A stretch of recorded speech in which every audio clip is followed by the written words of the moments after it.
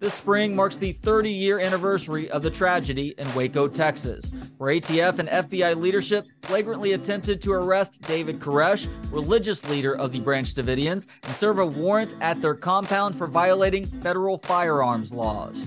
The resulting 7-week siege, bookended by assaults on the Mount Carmel compound, led to the deaths of 86 people, including children, women, ATF agents, and Koresh.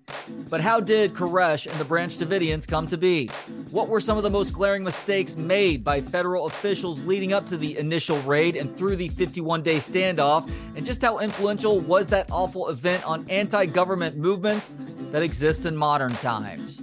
Jeff Gwynne, the best-selling author of Manson and The Road to Jonestown, answers these questions and much more in the phenomenal new book, Waco, David Koresh, the Branch Davidians, and a Legacy of Rage. This book includes interviews with more than a dozen former ATF agents who took part in the initial raid on February 28, 1993, but have never discussed it on record.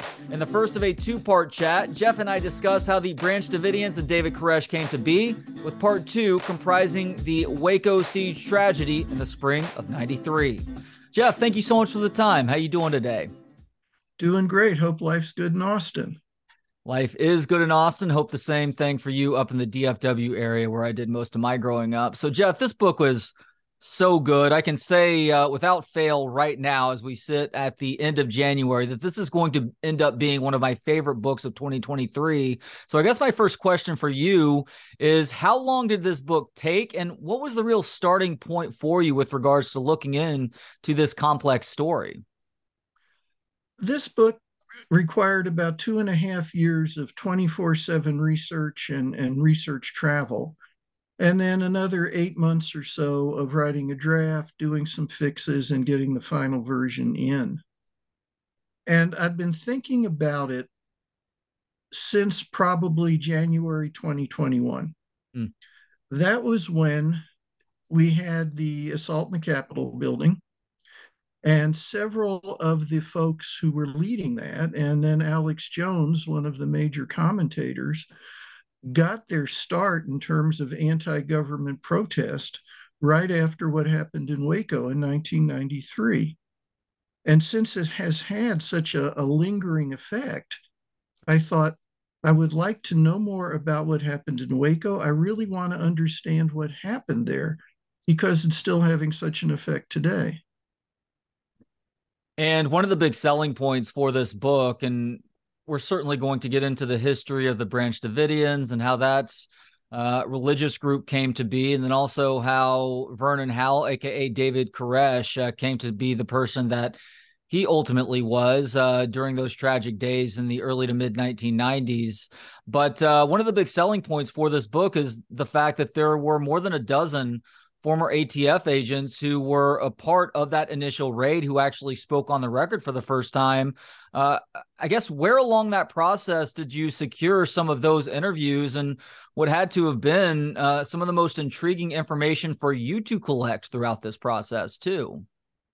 Well, I never want to write a book. This is my 25th. When somebody else has already written a book that explains the same things I want to find out about. And so when I looked at what had been written about Waco so far, one of the things that struck me was we never had any direct input, any direct testimony from the 76 ATF members who participated in the original raid.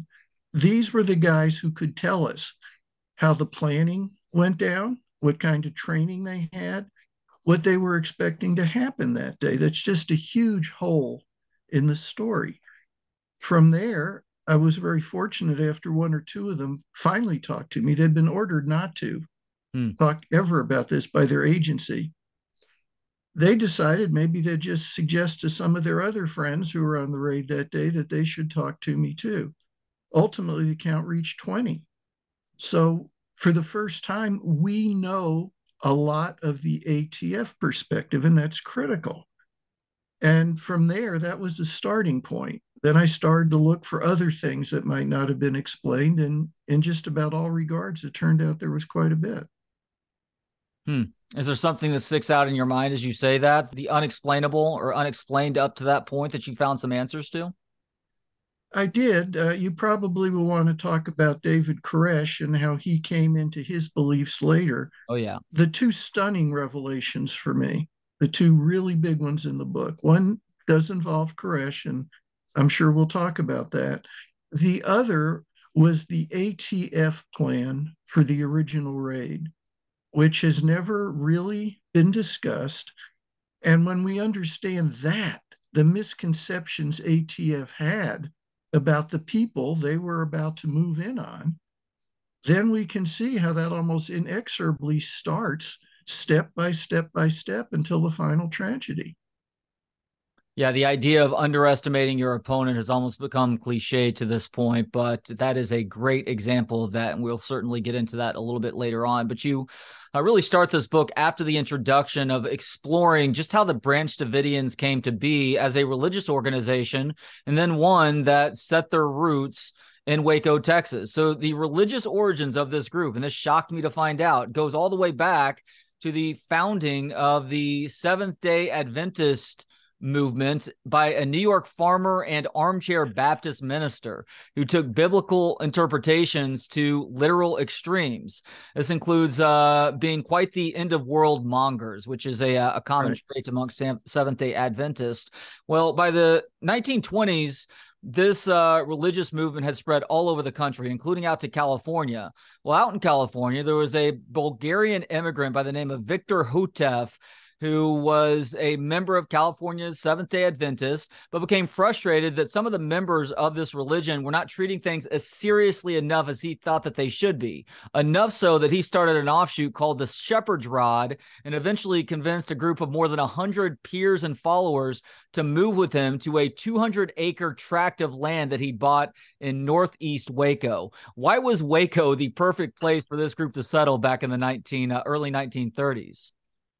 Well, Victor Houteff, his day job was selling washing machines. He was not coming from a great deal of income that he could afford to get some big property in California and Los Angeles where prices were so high. He did a national search, and this will probably not surprise too many people, but there's a lot of rocky land just north and northeast of Waco that could be had for just a few dollars an acre. The other advantage when he did his research was that Waco is understood to be a very conservative religious community. Houteff believed that the only way anyone was going to be spared in the end times, when only a few true believers, 144,000, are going to be spared for the new kingdom, he had to find a place where he could keep his followers free of sin and still have room for these 144,000 others who would be coming to join them just before the end. He needed a lot of space. And Waco, if nothing else, sure had a lot of that to offer.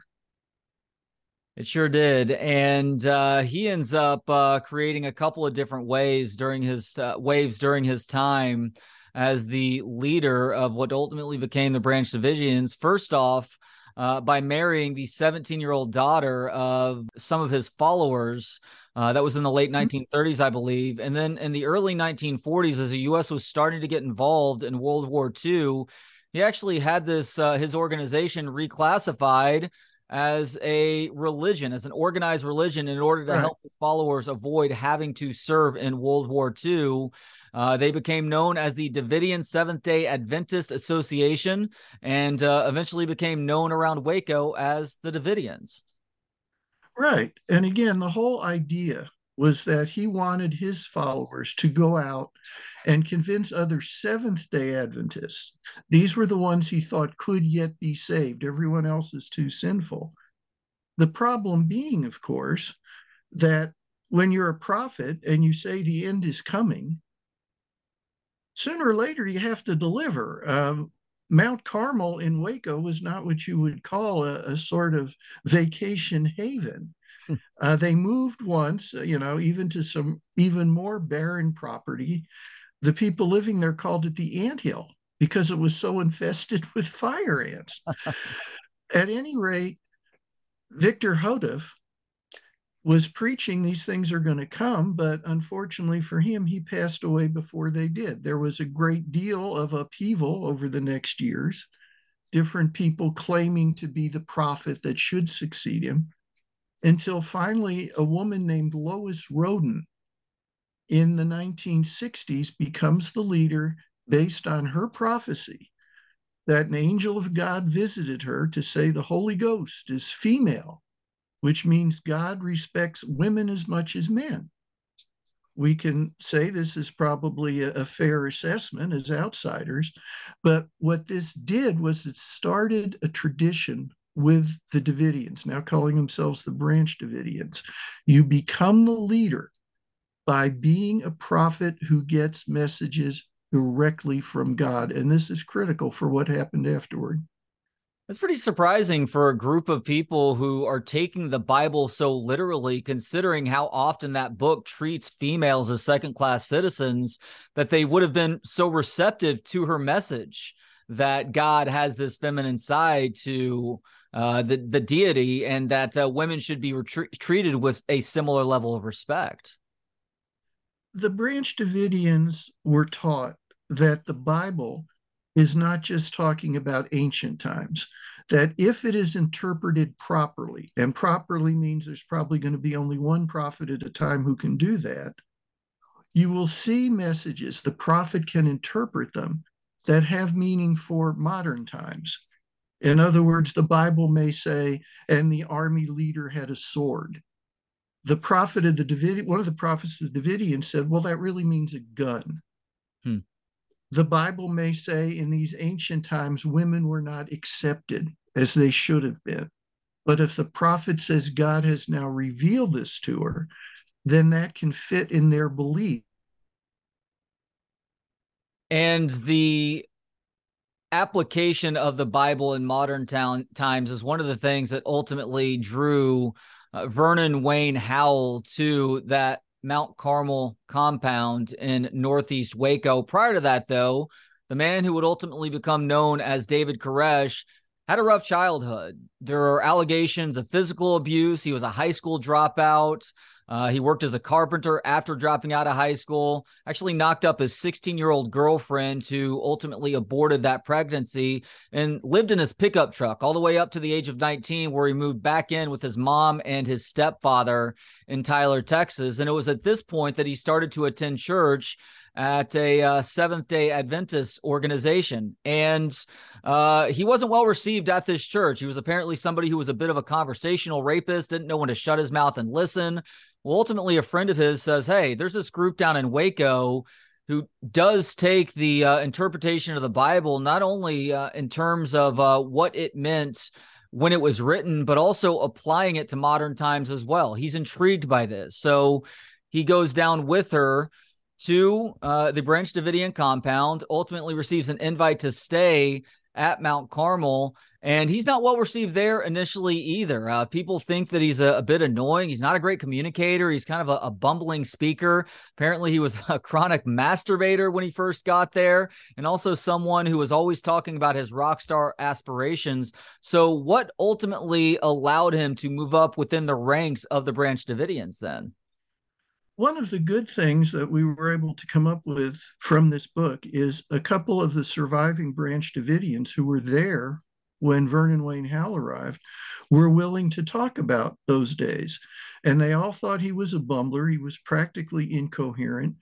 They felt sorry for him. He was getting to stay there out of pity rather than the thought he could bring something to the group. But Lois Roden, the leader in her 60s, makes Vernon Howell not only her protege, but her lover, which you can imagine raises a lot of eyebrows. But the prophet thinks he's someone special. And as it turns out, the prophet had breast cancer. She realized there was not a whole lot of time to go. The only potential leader besides her was her rather crazy son, George. She didn't want him. And so Vernon began getting private Bible lessons from Lois Roden. She even took him with her to Israel once when she went on a trip there. He became the head of the Branch Davidians when two things happened. First of all, he was able to fight off George Roden for the leadership. But second, he took another trip to Israel. He came back and revealed what he called a new light. And this guy who stuttered, who stammered, who couldn't talk about anything coherently besides, I masturbate too much and I'm going to be a rock star. And that is not an exaggeration, by the way. That's what he talked about.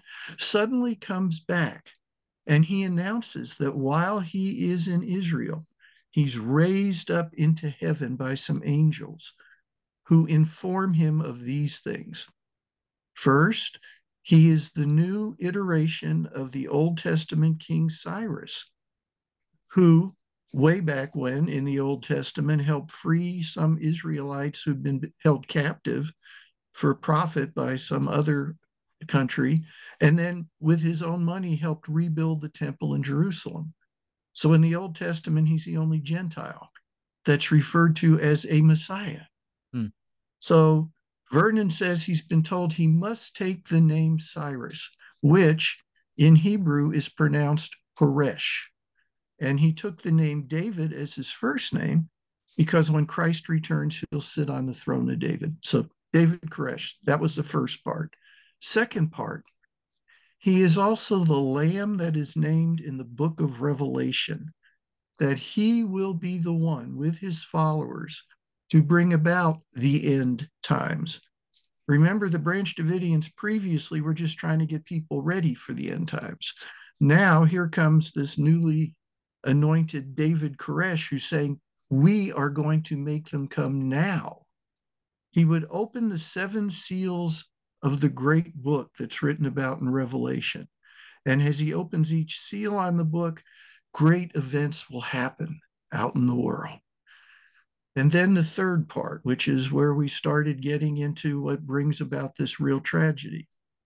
The Lamb and his followers, as is written in Revelation, must fight the agents of Babylon. And Koresh explained that meant the United States government. They have to fight them violently, and there has to be death. People have to die on both sides. But the souls of the dead Branch Davidians will lie under an altar for a little while, then be translated by God to come back, lead the armies of Christ, and ultimately defeat the Babylonians, and the kingdom of God will emerge and Jesus will return.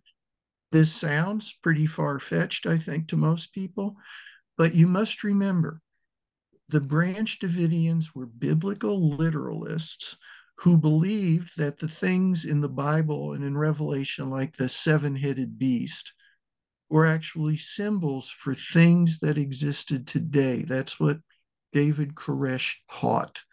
And so he and his followers are in Mount Carmel, this isolated compound on top of a scrubby hill outside Waco. And he has promised them that their reward from God, the agents of Babylon, are going to attack us. And there'll be the great battle, and that is what is going to initiate the end times. This is the situation when ATF decides it's time to raid.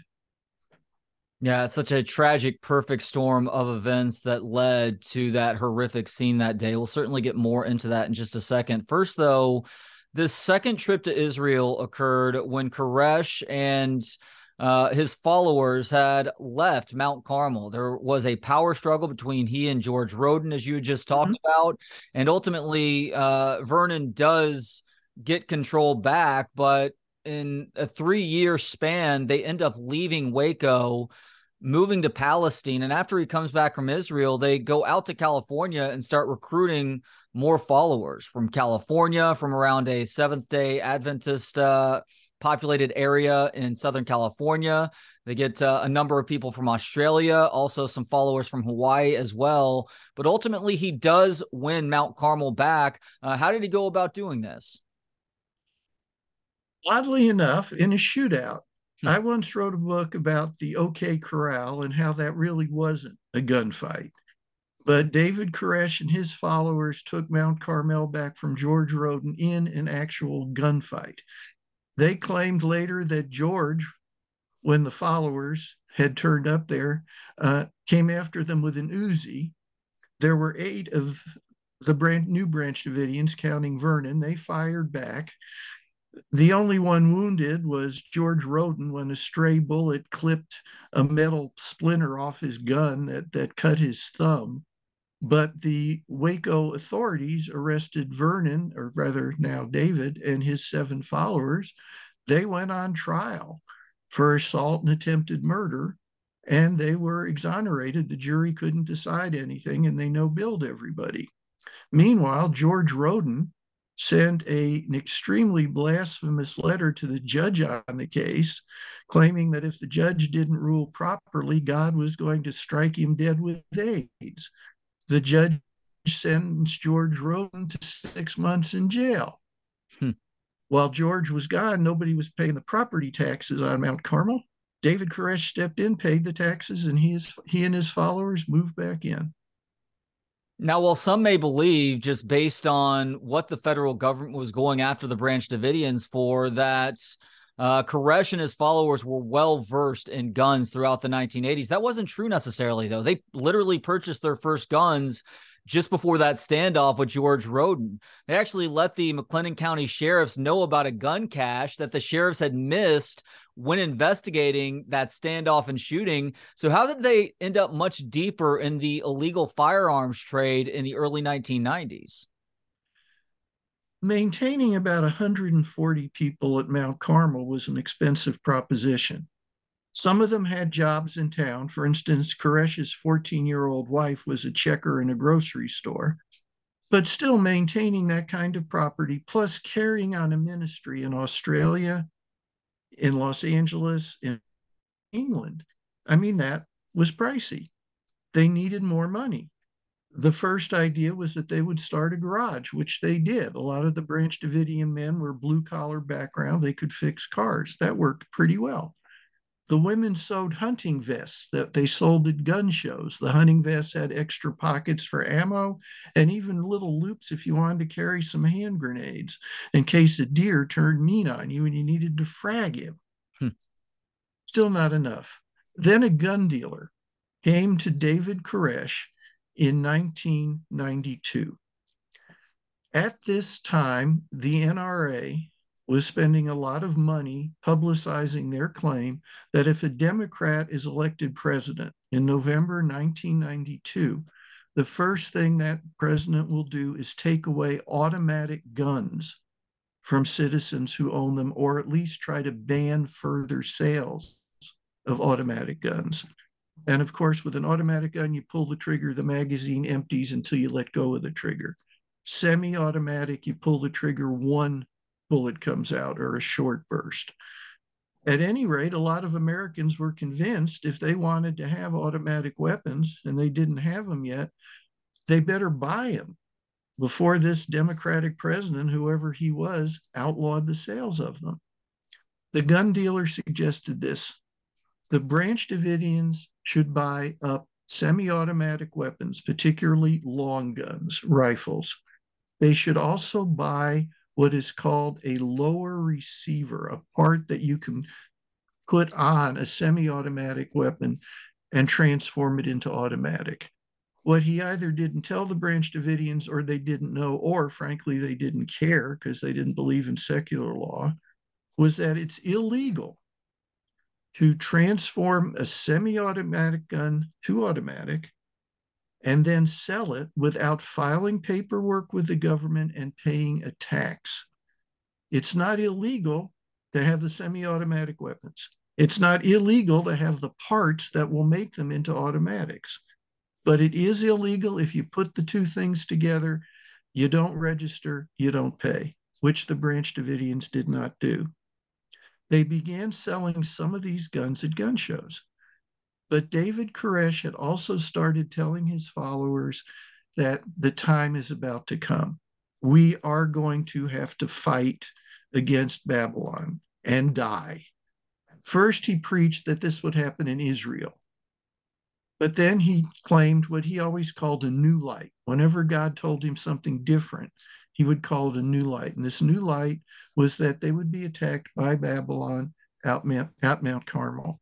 And so they began stockpiling their own automatic weapons, large quantities of ammunition. They had to order these things in. They had to order gunpowder. They were making hand grenades.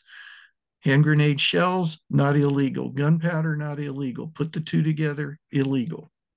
So they're getting quite an armory put together, and they're practicing marksmanship on their property with these guns. They're preparing for a final battle, and they're doing it with guns that are illegal for them to own. A great number of these guns, several hundred at least. And this, of course, is the kind of illegality that if it becomes known to the authorities are going to act. Speaking of new light revelations, there is one other element of the David Koresh story that we need to talk about here, and that has to do with his sexual proclivities. In 1986, he let his followers know that as this Lamb of God who is sparking the end times, not only was he allowed, but it is his duty to take chosen females of childbearing age as his wives and the mothers of his children. You mentioned that his wife was 14 years old. She was given permission to marry him by her parents, who were members of the Branch Davidians. Ultimately, he insists on access to every female in the group by 1989, but not all Branch Davidians were thrilled about this, including Mark Breaux. Who was he, and why was losing his loyalty ultimately detrimental to David Koresh and the Branch Davidians? All of Koresh's followers knew a great deal about the Bible, but Mark Breaux, who was almost legally blind, essentially was number two to Koresh. He had been transfixed by Koresh's preaching about the end times. He believed Koresh was a prophet. Mark also believed that he himself occasionally got messages from God, not in the same category that David did, but that there was at least something in him that was closer to understanding what God wanted. For a long time, he was devoted to David Koresh, and then he married a Branch Davidian woman who they had recruited out of Australia. When David Koresh announced another new light that said all the women, all the Branch Davidians women were now his wives, their husbands were no longer their husbands, and further, Branch Davidian men, excluding Koresh, could no longer have sex. That this would help them concentrate more on worshiping God properly. And some of his followers, that was it. They thought that was ridiculous. He was making it up. He just wanted to have sex with a bunch of different women. And they left. That included Mark Breaux and his wife. The difference between the other ones who left and Mark is that he decided that this proved Koresh was a blasphemer, that he was pretending to be a prophet. And so Mark began not only talking to Branch Davidians outside of Mount Carmel, saying, you need to think about this guy, it's wrong, but he also began contacting the authorities. David Koresh and some of his followers are beating little children inside Mount Carmel. David Koresh is committing rape because he's having sex with underage girls. And it turns out some of them were as young as 10, which was terrible to have to write about in the book, but a fact. And this did a couple things. It got some relatives, family members who lived outside of Mount Carmel, had lost touch a lot with their relatives inside, all up in arms. And Breaux contacted members of Congress, he contacted police, he contacted the media, and soon enough, there were investigations launched, first by Child Protective Services in McLennan County about the child beating.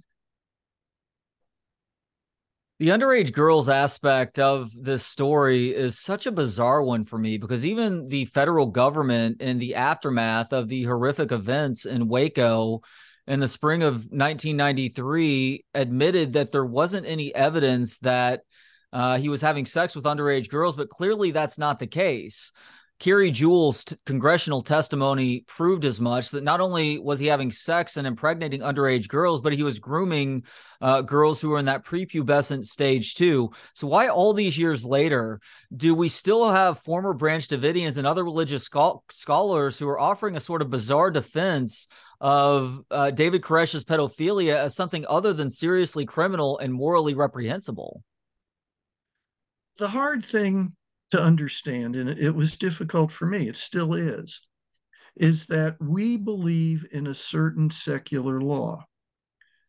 The Branch Davidian survivors, who almost unanimously to this day believe David Koresh is the Lamb and that all his prophecies are correct, believe that he could not do wrong if he was following what God had told him directly. Koresh used some scripture, translated it, said it must mean this, to say right here in the Bible, what this really means is that the Lamb gets to have sex with many women. They want to come to him. Further, in the Bible, as he would point out, there were many young girls, 12, 13 years old, who were being taken as wives. To this day, some of his followers will say, if you attack David for doing this, you are attacking God and God's word. And, we shake our heads. The fact remains that's what these people believed. They're unapologetic about it. And to this day, they would tell you and mean it that anything that happened, anyone saying, no, that's illegal, you can't do it, is interfering with their freedom of religion. Though, again, for most of us, we think, how can anyone believe that stuff? They cite their legal right to believe what they want, and they do believe it, as strange as it may seem.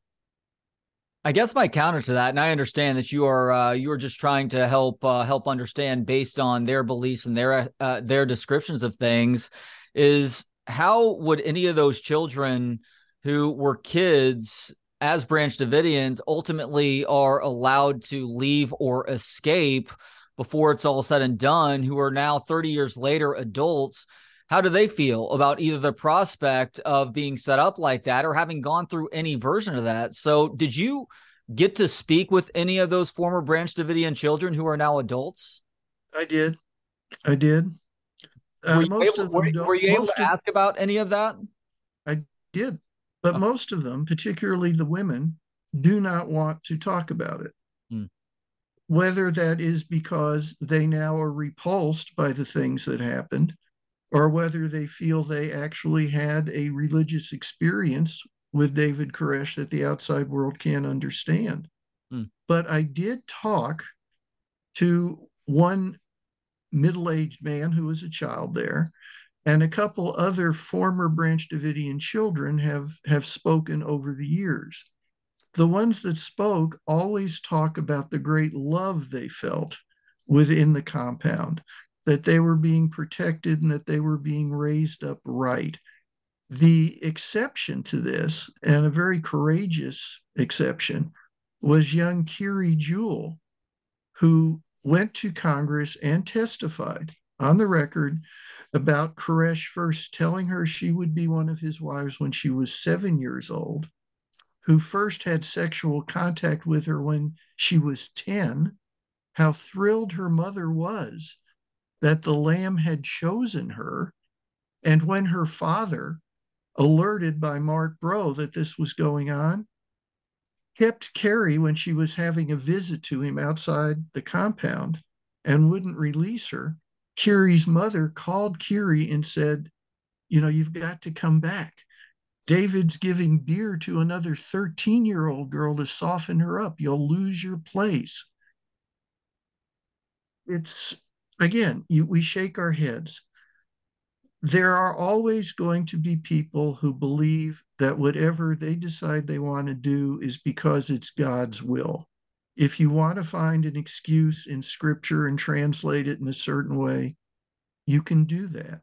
This is why one of the points I hope is raised in the book is, when will we ever come to grips with what is and absolutely cannot be accepted as religious freedom? where is the line? Because somehow there must be one. We just have never established it properly.